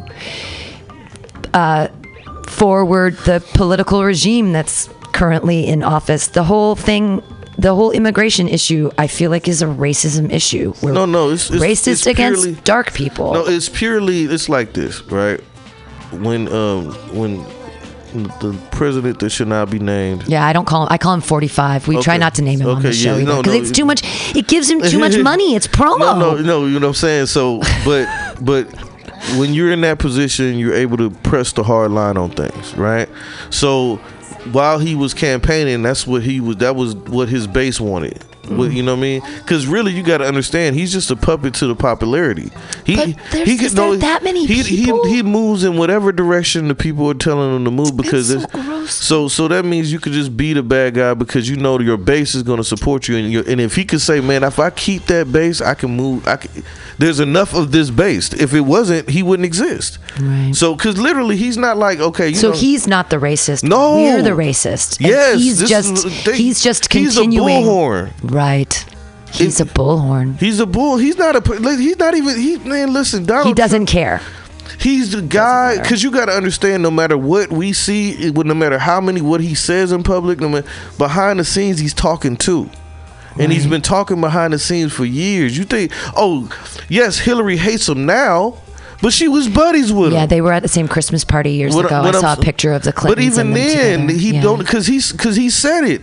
Hey, I've donated to Democrats. I've donated to, because I'm Donald Trump. Sorry, I said. Yeah, it's okay. You didn't say that he was the president. Yeah, you just exactly. said his name. He actually, there's a very interesting interview right after 9/11 when the towers are smoking in the background, the devastated towers, and he says in 2001 it was an inside job. There's a great video. Yeah, no, because and it's in 2001. He goes, I know buildings, and I know building demolition, and I know that was a building demolition. Yeah. And he says it in this big, and he's talking to a news camera. You gotta see, that's what I'm saying. He's been able to occupy his own space for a long, long time. Because he has money. Yeah, and what I mean is with that ability to occupy his own space, right? Yeah. He's been able to push people, politicians and others in whatever direction he wants. Now he's in a position and he's just jamming up the status quo. Now, mind you, is jamming up the status quo with a very ignorant base that's really most likely racist and or highly patriarchal, male and female, and majority European, which is called white in America, right? You know what I'm saying? Yeah. They able to maneuver that base. Right. So it's not because they hate the gays, they don't like the blacks, those whatever brownies, they've been told, those brown immigrant gross people, and then no abortion. Whatever they've been told, whatever they've been told with the Christian ideology, which pretty much comes with not Christianity itself, but in America has been used to perpetuate a certain amount of warfare. Oh, absolutely. Right? So what I'm saying is he's galvanized the soldiers of Christ. Yes. You feel me? Yes, and the Bible Belt. Yes, and that's why he's able to have so-called African American preachers behind him and all this. Oof. So it's what I'm saying is this wave is America. And we look, and we have to come to terms with that. Like this is like, even though we can sit in a beautiful California and talk about how great we are, and we can have these conversations. We're so woke. The majority, if you leave the city area, even in California, Fresno, all of those places are red districts. All of them. Every place outside of the city area is red. So I was taught when I was little that Democrats, okay, I'll say it first. Republicans are people with money who want to keep their money. Republicans are homeowners with money that want to keep their money. And Democrats are renters that want to give all of the Republicans' money to their poor people.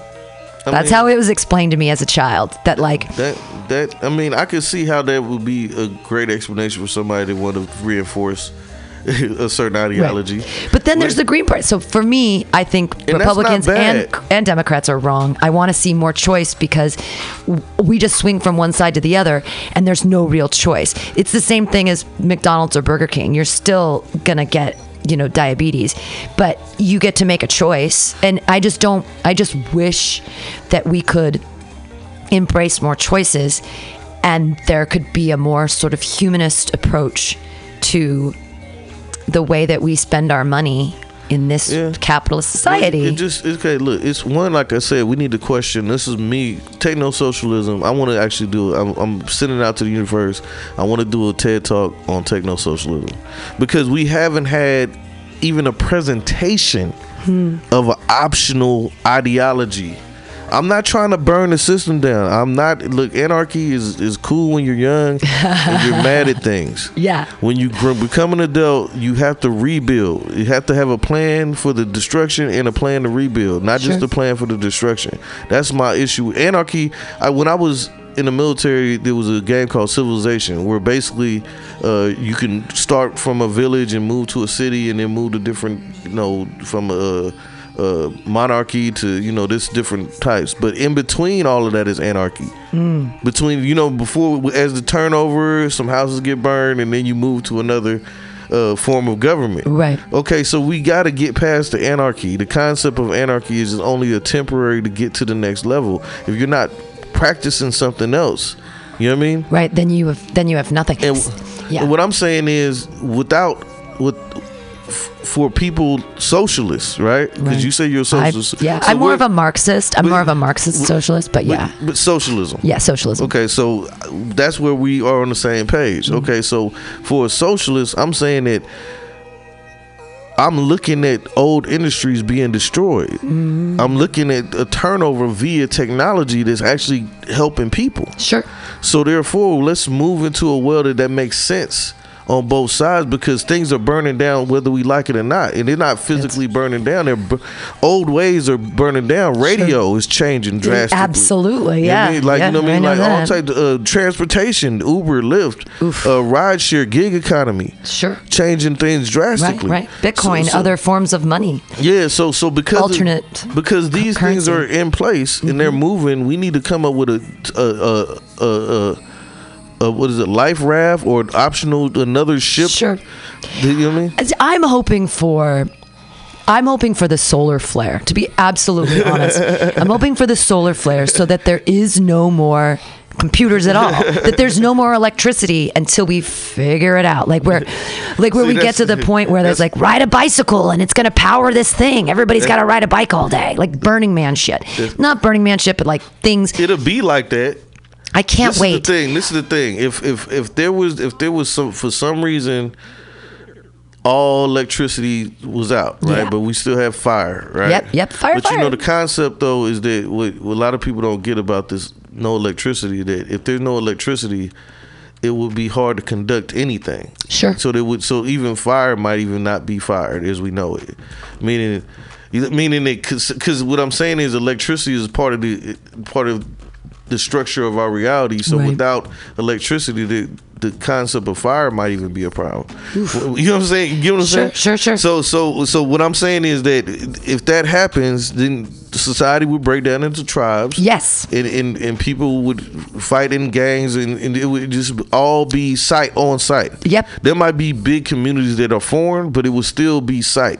Meaning that family structure would have to go from there. I think we would go back to communism, where we'd be in tribes of no more than 50 people, because it's really hard to care intimately for more than 50 people, because you start not knowing everybody's names. I think that's why communism doesn't work, is that people try to make it bigger than it can be. Communism only functions within groups of 50 or smaller. In a commune. Right, in a commune. Yeah, exactly. But the purpose behind it is that you have to have intimate interaction with people and care about them. That would be kind of a family. It would be like a family. Mm-hmm. Okay, but then, like I said, you also have to have rules on how to interact with other families. Exactly, and so it would be so. So you know what I'm saying? Mm-hmm. Like it still would have to be. Oh, I can't wait for those days. I'm saying that I'm all for the reconstruction, but I'm saying that I don't believe with the evidence that I have now. We need to involve technology in our evolution. Right. Because without it, we don't want a small group of people that wants to be God, playing God, and we just running through a sim program without our will. We don't want, you know what I mean? See, yeah, it's good. You're still dealing in reality. Like I like to be like, okay, reality sucks. I would super function in that post-apocalyptic tribal world, because I know how to denature protein overheat. I'm really good, like in a survivor type of scenario. Yeah. I would really thrive. Like my skills and abilities would finally come to the forefront, and all these fucking little 23 to 27 year old fuckbags making $150,000 at Twitter, you're nothing. You become nothing. The power you have over me at serving you when I'm a servant, and you treat me shitty at my job where I serve food to people to survive, to be an artist. You fucking little dickbags, you entitled pieces of shit. When the apocalypse comes, you will bow at my feet, you nothings that can do nothing for yourself. Oh, do you cook for yourself? You microwave? Oh, did you get DoorDash because you don't know? Well, I'm so rich, I just don't know how to do anything for myself. I can't wait to those entitled children that everything they do on their phone. Well, it just got delivered. Now I'm going to get an Uber, and then I'm going to go here, and blah, blah, blah, blah. I just don't know where my money goes. I get $150,000 a year, but it's just such an expensive city. I really, really hate the future. I hate them. I don't think. Look, and I don't blame you, because I do Uber and Lyft. You see them. You know them. What I'm saying is that Uber is very, man, something's wrong with the culture of that is just awful. And what I'm saying is the reason why I mention is because Lyft is techno-socialism, meaning the culture is saying, hey, I'm a human. Hey, you're a human? Hey, I'm providing a service. Well, I need a service. Well, guess what? Let's work together. How about that? So for this limited amount of time we're sharing the same space, we're at least cordial. Right. I get the 20% of humanity that might have a bad day, something going on in their mind, something they have to deal with. They need to be alone. This is their alone time. I get that. I read that off the first 3 seconds. Sure. But to at least make the introduction so that we can be quiet together. Yeah. Right? Yeah. Now, on the flip side, when you're dealing with Uber and their culture is me, I'm a god of the planet Earth, and or fuck you because you're my servant. Right. So it's a different attitude. It's not all. I'm talking about the 20%. Right. 80% of humanity is good. Sure. On most levels. Some people with money aren't jerks. Yeah. However, that 20% is lightly psychotic and dangerous on the Uber side. Like something's really seriously wrong. It's so bad. I don't even go to Marin anymore. I've told myself, my spirit, if my ancestors have given me a warning that you are no longer allowed to go across that bridge. Wow. If I get a ride and I know that I'm going to Marin, I'm going to cancel. They can say whatever they want. I don't care. I'll tell them that I'm not allowed to go there. And they say, well, what my ancestors have told me. I've heard from my ancestors. And I'm not allowed to go willingly. Right. Like, I mean, if I get, oh, damn, I'm already going, fuck. Okay, but willingly, if there's a point of a decision where I can optionally bow out. You say, no, Marin. I'm good. Well, they don't actually want anything over there. They had the opportunity in the 70s. This is very interesting about BART. So when BART started in the Bay Area, they could have, and they tried to, bring it around on both sides so that... So it hit Richmond. So it would hit, right, so it would go Richmond all the way down and around to Marin, underneath the Golden Gate as well, going into the city. But not only that, once you get out to Walnut Creek, going down the 680 corridor to join it up at Dublin, Pleasanton, Livermore, it's going out to now the 580 all the way around. But the rich people in Danville and San Ramon said, we don't want your riffraff here. We have cars. We don't need your BART, and we don't want it. And they voted it down. They had the whole Iron Horse Trail, which was the original train tracks that went all the way up and down California that like Wells Fargo used, and everyone, there's these historic train tracks and they go right through, and it was all right there. And they were like, no, we're just going to turn it into a bike path and we'll let people run, because they're rich and they can drive into the city. Which we really they don't. Do in places they have got you. So they they made the choice. In El Cerrito, there's a bike path, but it's above, the BART is above it. They could have, the rich people said no. And it's the same thing with Marin. And they all said, we've got enough cars, we don't need, and it was more like, we don't need your riffraff. Yeah. We don't want people to have access to be here. Yeah. And that I find kind of gross. It's pretentious as fuck. Yeah. Because we could have made, like, if we would have planned in the 70s when it was being made to have it all, we'd have it all now. And it'd be so easy. And then we wouldn't have to rely so much on cars and fossil fuels. And everyone has their Prius now. And I was eco-driving and I'm not really using gas. You see, this is what I mean why people shouldn't be surprised at our current, president. Is like, this is in the most liberal place, arguably. Sure. Meaning, like, okay, so San Francisco, the city, is liberal paradise. Right. You could be whatever you want and da-da-da-da-da. But as soon as you cross the bridge, you are now going to people that believe the total opposite. Right. So they come over to San Francisco to pretend. Some people come here to live and be that. Like, came from the Midwest, they were this way, and I'm here now. Right. And this is how I'm going to live. I'm serious. But right across the bridge, 5 miles away, the people believe exactly like your neighbors back home, wherever you come from. Right. So it's like, what did you really, that's what I mean about the illusion of America, how the concept is like, yeah, there's conceptually these things, but not functionality. So don't be surprised when you have, oh, I can't believe he's this, he's a racist, he's this, he's a misogynist, he's this. Go to Marin. I'm pretty sure. I'm just saying, like. No, I hate my parents. I was raised very wealthy, and I'm white. And when I left my husband, my mother, she said, if you could just get on your Ann Taylor silk suit and go into the financial district and find a nice, over 30 non-married, no kids dude, and you're going to be okay. And it was like, so you're basically telling me that I can't take care of myself, that I have no ability to financially take care of myself. I need to be with a man, that I just left my husband, and the first thing I need to do is get under the protection of a man. Well, you know what? I don't fucking need that, because I'm a human. I'm a person. I can do it my fucking self. I don't need to play into the patriarchy. And everyone in my life has been saying forever, sweetheart, you're a pretty white lady. Why don't you just get married? And it's like, really? So, you know, like when you're even raised.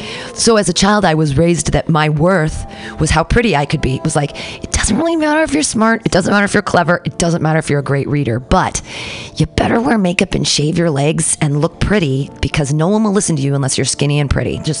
And you'll never be with a guy. No one will ever take care of you unless you're pretty enough so that it gives you enough worth so that people will want to take care of you. Like, that, and I poor little rich girl, little white lady, so sad. Oh, I'm so subjugated. But like, I've always felt for years that, and that's why I've rebelled against it so much. And I'm like, I'm poor, I'm an artist, and I'm happy. Fuck you, you know, like, because I'm so angry that I was put into this box, and that people were like, you know, when you're a little girl and they go, you're so pretty. You're so pretty. It's like, can't we tell little girls that they're clever or good at sports or good readers or creative little beings or good cooks? Like, to validate their talents as opposed to their physical appearance. It just, I don't know. It makes me so angry that physical appearance as a women, or sometimes that's what we're taught our worth is, our value is. It's unfortunate, and that's part of the problem with society. It's backwards. We're not. What I'm saying is, I look. Every person, every human that's ever been good for me, been like my mother, my grandmother, the nurturers. You know what I mean? Yeah. Every male, including my father, comes with a certain level of opposition. Like, you know what I mean? Certain levels of you know, carving out space and territory and respect and these you know, and it's like, that's not, you know, society wasn't supposed to be, men aren't really supposed to be dealing with each other, and it's going to be combat. You know what I mean? Like, that's why women are supposed to be in I believe that the way it was is that there was women in council, and they would deliver orders and men would carry it out. Now, mind you, they respected us as the creation, so therefore we had jurisdiction over the lot, but we still weren't running things, because the children were raised and the government was ran by the women. So a lot of decisions were made. Think about it like this: if you have a house, say if I had a mansion or whatever, a big house, right, and I had wives, right? Yeah. Okay, when I come home, I don't know why this curtain changed, or you know what I mean? I don't know. I don't care. You know what I mean? Like, you know what I mean? All I know is that there's things I want when I get here, and then there's things that you control everything. Right. So when I get there, I don't have no say so. I have to ask permission for everything, except for the space that I carve out, the territory given to me, which would be the, i.e., man cave or study, or you know what I mean? That it would be the place where this is mine as a male, but everything else belongs to the woman. So why aren't we living like that? To me, that's what makes the most sense to me. Now, everybody's an individual, so they could be independent and do whatever they want. I'm saying that we need to restructure society in a way that makes the most sense, and we need to really look at history and re-examine what was told to us. There was a Greek play written by Sophocles called Lysistrata, and it's about the men go off to war, and it was the Greek and Roman war kind of thing, and the men went off to war, and they're fighting, and the women said, fuck this. And so they all got together and they said, we're withholding sex until you stop having a war. And it worked. Okay, so this was written like 2,500 years ago.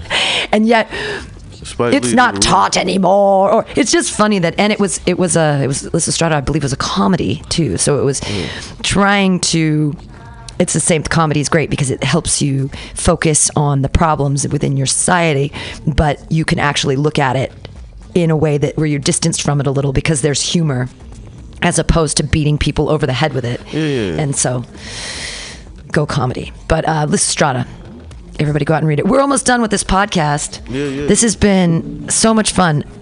Shake Anderson. Is that your last name? No. No. That's actually my name now is Sheikh Malouk Khalifa L. Oh, cool. Yeah. Sheikh MCL.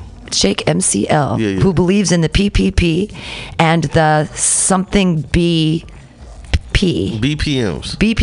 Which BPMs is what Anti-Whack show is about, is Bitcoin, polyamory, and music. All right. So this is how I live my life. And then you also believe in the PPP. Yes. Men have the PPP. Yes. And, was it protect, provide, pleasure? We're simple robots with a simple orders. Protect, provide, pleasure, women. And the caveat is women, because they created us, don't need us for any of those things. So therefore, if we're not adequate enough, we might not be able to complete our mission. There you go. Oh my God, that's so great, because then that changes the whole thing about men being lazy fuckbags and sitting around all day and not doing anything because they have to keep the women engaged. If they're not, and they've been defeated. I'm a believer. No, they've been. That's what happens with a robot. That doesn't. It defeats itself, so it just becomes obsolete. Right. Meaning you're not doing any of the things you're programmed to do. You know what I mean? And then you just masturbate in your closet. Yeah, exactly. Or become a comedian. Yeah. So I'm getting. I'm teetering. I'm not. Hey, look, I'm withholding sex for myself, so therefore I have to do comedy. Celibacy. Yes, Celibacy for comedy. Yes. You gotta at least or I'm retaining semen, but I feel like maybe once a month it has to be an event now. Sure. Yes. No, and appreciate the event. Light some candles. It has to be an event. Have a good time. You know what I'm saying? Yeah. This has been a whole lot of fun, and we're gonna be back next week on the Alta-Cast. Latoya, the Sheriff of Truth, will be here, and that will be amazing. I appreciate you inviting me. I appreciate you being here and training, and you'll be hearing him all this month on a bunch of different Mutiny Radio programs, but then starting either late January or February, look out, 10 o'clock Friday nights, the Anti-Wax Show. Thank you guys for joining us on the Alta-Cast. This has been a lot of fun, philosophizing here with Shake, and coming up next is Some Call Me Tim with Anthony Zaccaro. We're going to get deep. We're going to talk about God and stuff, what he believes in, unicorns, magic, and comedy. He recently opened for Jen Kirkman at Cobb's. What a thing to do with your career here in San Francisco. Please listen to all of our shows. We'll see you guys next week here on Mutiny Radio. Bye. Of swimming through a sea of podcasts. Are ye on a raft without a paddle? Well, gather around me, sea dogs, and get aboard me pirate ship as we set sail for the seas of MutinyRadio.fm. From there, you can captain your own pirate ship as you sail through over 44 different shows for all of your listening pleasures. They've got live comedy to small business advice, LGBTQ friendly to sports, vinyl to gutter punk. MutinyRadio.fm has the best programming the internet ocean has to offer you. I bet my peg leg on it, or I ain't scurvy shit-faced McRat.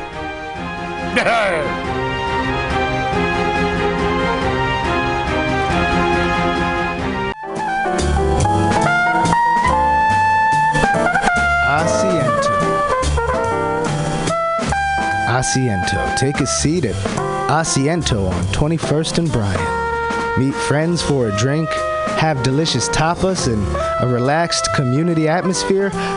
Asiento, honestly, is a wonderful place. They have incredible bartenders and board games all over the walls, trivia on Mondays, Taco Tuesdays, First Wednesday, live jazz, live DJs Thursday, parties. The food is darn good. Special happy hour prices all night long with your Mutiny Radio Comedy Festival ticket, March 1st through 5th. Check out the schedule at www.asientosf.com. Come take a seat. I had a date there and it did not go well. But it wasn't the fault of the place. They're very nice. Asiento.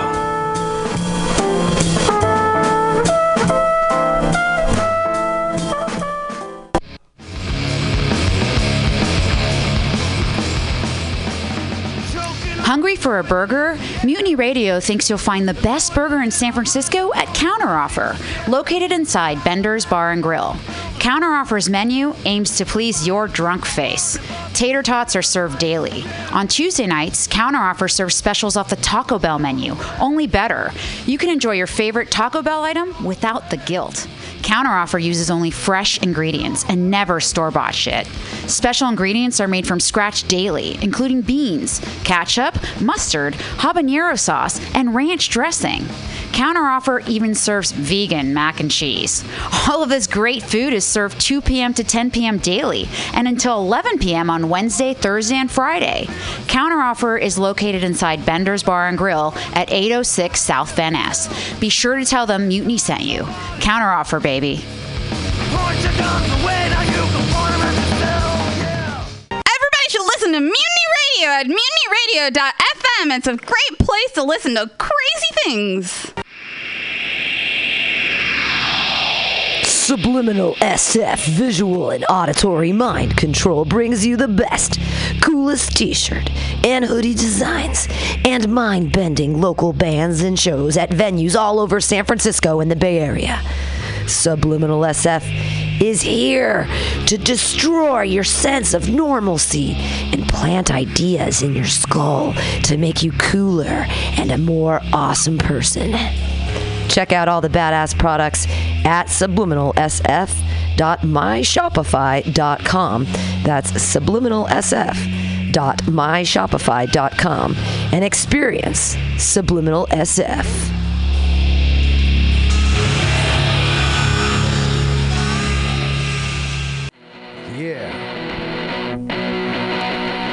Welcome. Bender's Bar and Grill, located at 806 South Van Ness in the Mission District of San Francisco. Your favorite bar with awesome bartenders, rotating local art, and a killer back patio.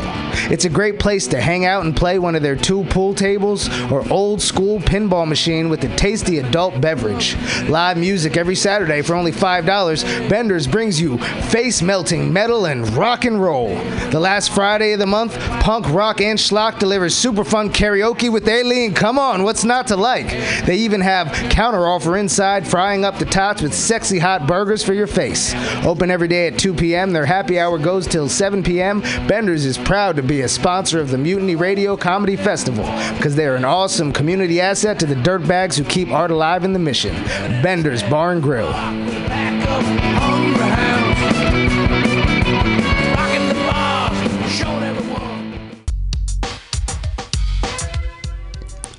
Hi, welcome to My Limited View. I am your host, Sergio Navoa. And I'm your co-host, Vanessa Wilkins. Join us every Tuesday from 12 to 2 at MutinyRadio.fm as we share stories, our personal stories. And struggles and challenges. And we'll also have guests come in and share their stories. And hopefully through all this, we can expand our view. Or your view.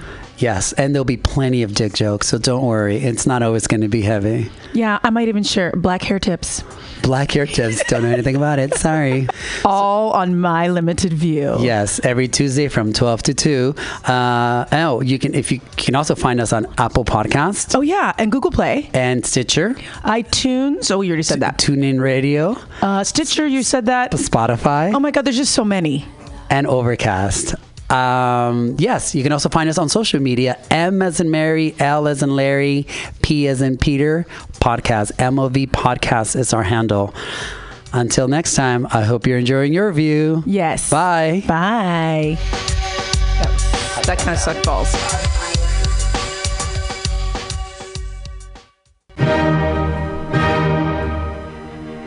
Good evening there, my friends here at MutinyRadio.fm. Chester Cashcock here, and giving you my love and regard as well as movies over there. And I just wanted to let you guys know that anytime I go swimming in my vault of rare coins and piles of filthy cash, I can't help but listen to Pamtastic's Comedy Clubhouse every Friday from 8 to 10 p.m. I mean, if anyone who knows anything about comedy knows that Pamtastic's books the best of San Francisco and beyond's underground underground comics. It's a great showcase, and they have a fun time at Pamtastic's deep in the Mission District, where you can laugh off your tushy for a mere $5 every Friday to 10 p.m. And I laugh because $5, I mean, that's what I use to wipe my tushy with. So to laugh it off for a mere $5 is indubitious. But if you can't make it to Mutiny Radio, well, don't even worry. Don't fret at all. You can simply download the podcast post-show and giggle in the comfort of anywhere, like your Aspen summer home on the mountain ridge with the kayaks. You're like, yes. So all you got to do is just go to podcastics.pcrcollective.org/comedy clubhouse, or you can listen live every Friday from 8 to 10 p.m. as your host, Pam Benjamin, brings you the best comedy from San Francisco and beyond the universe. And what's better than the universe? It's a cash cock, honey. Yeah.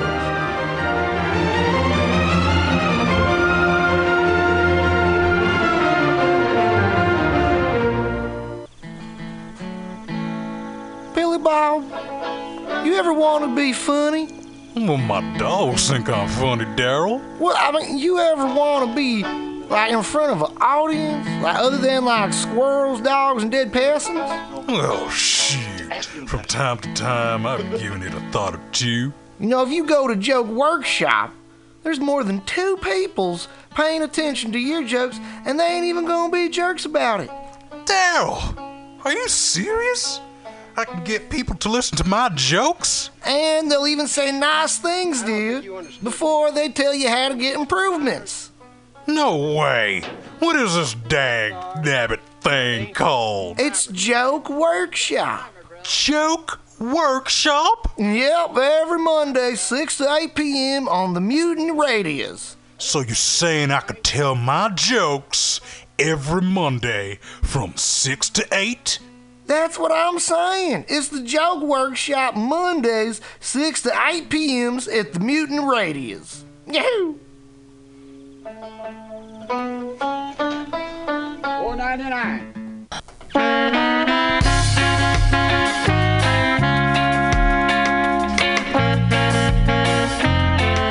Mutiny Radio listener, it's that time of year again. March 1st through 5th, it's time for the 4th annual Mutiny Radio Comedy Festival. Over 40 comics, 25 shows, 5 days, all here at Mutiny Radio, 2781 21st Street at Florida Street. 25 shows, 5 days, amazing comics from all over the United States here in San Francisco to entertain you, with 25 differently themed shows hosted by local San Francisco comedians, bringing you comedians from all over the United States here. Everything will be live streaming, and podcast post. Get your tickets, $10 a show, 25 shows, a million laughs.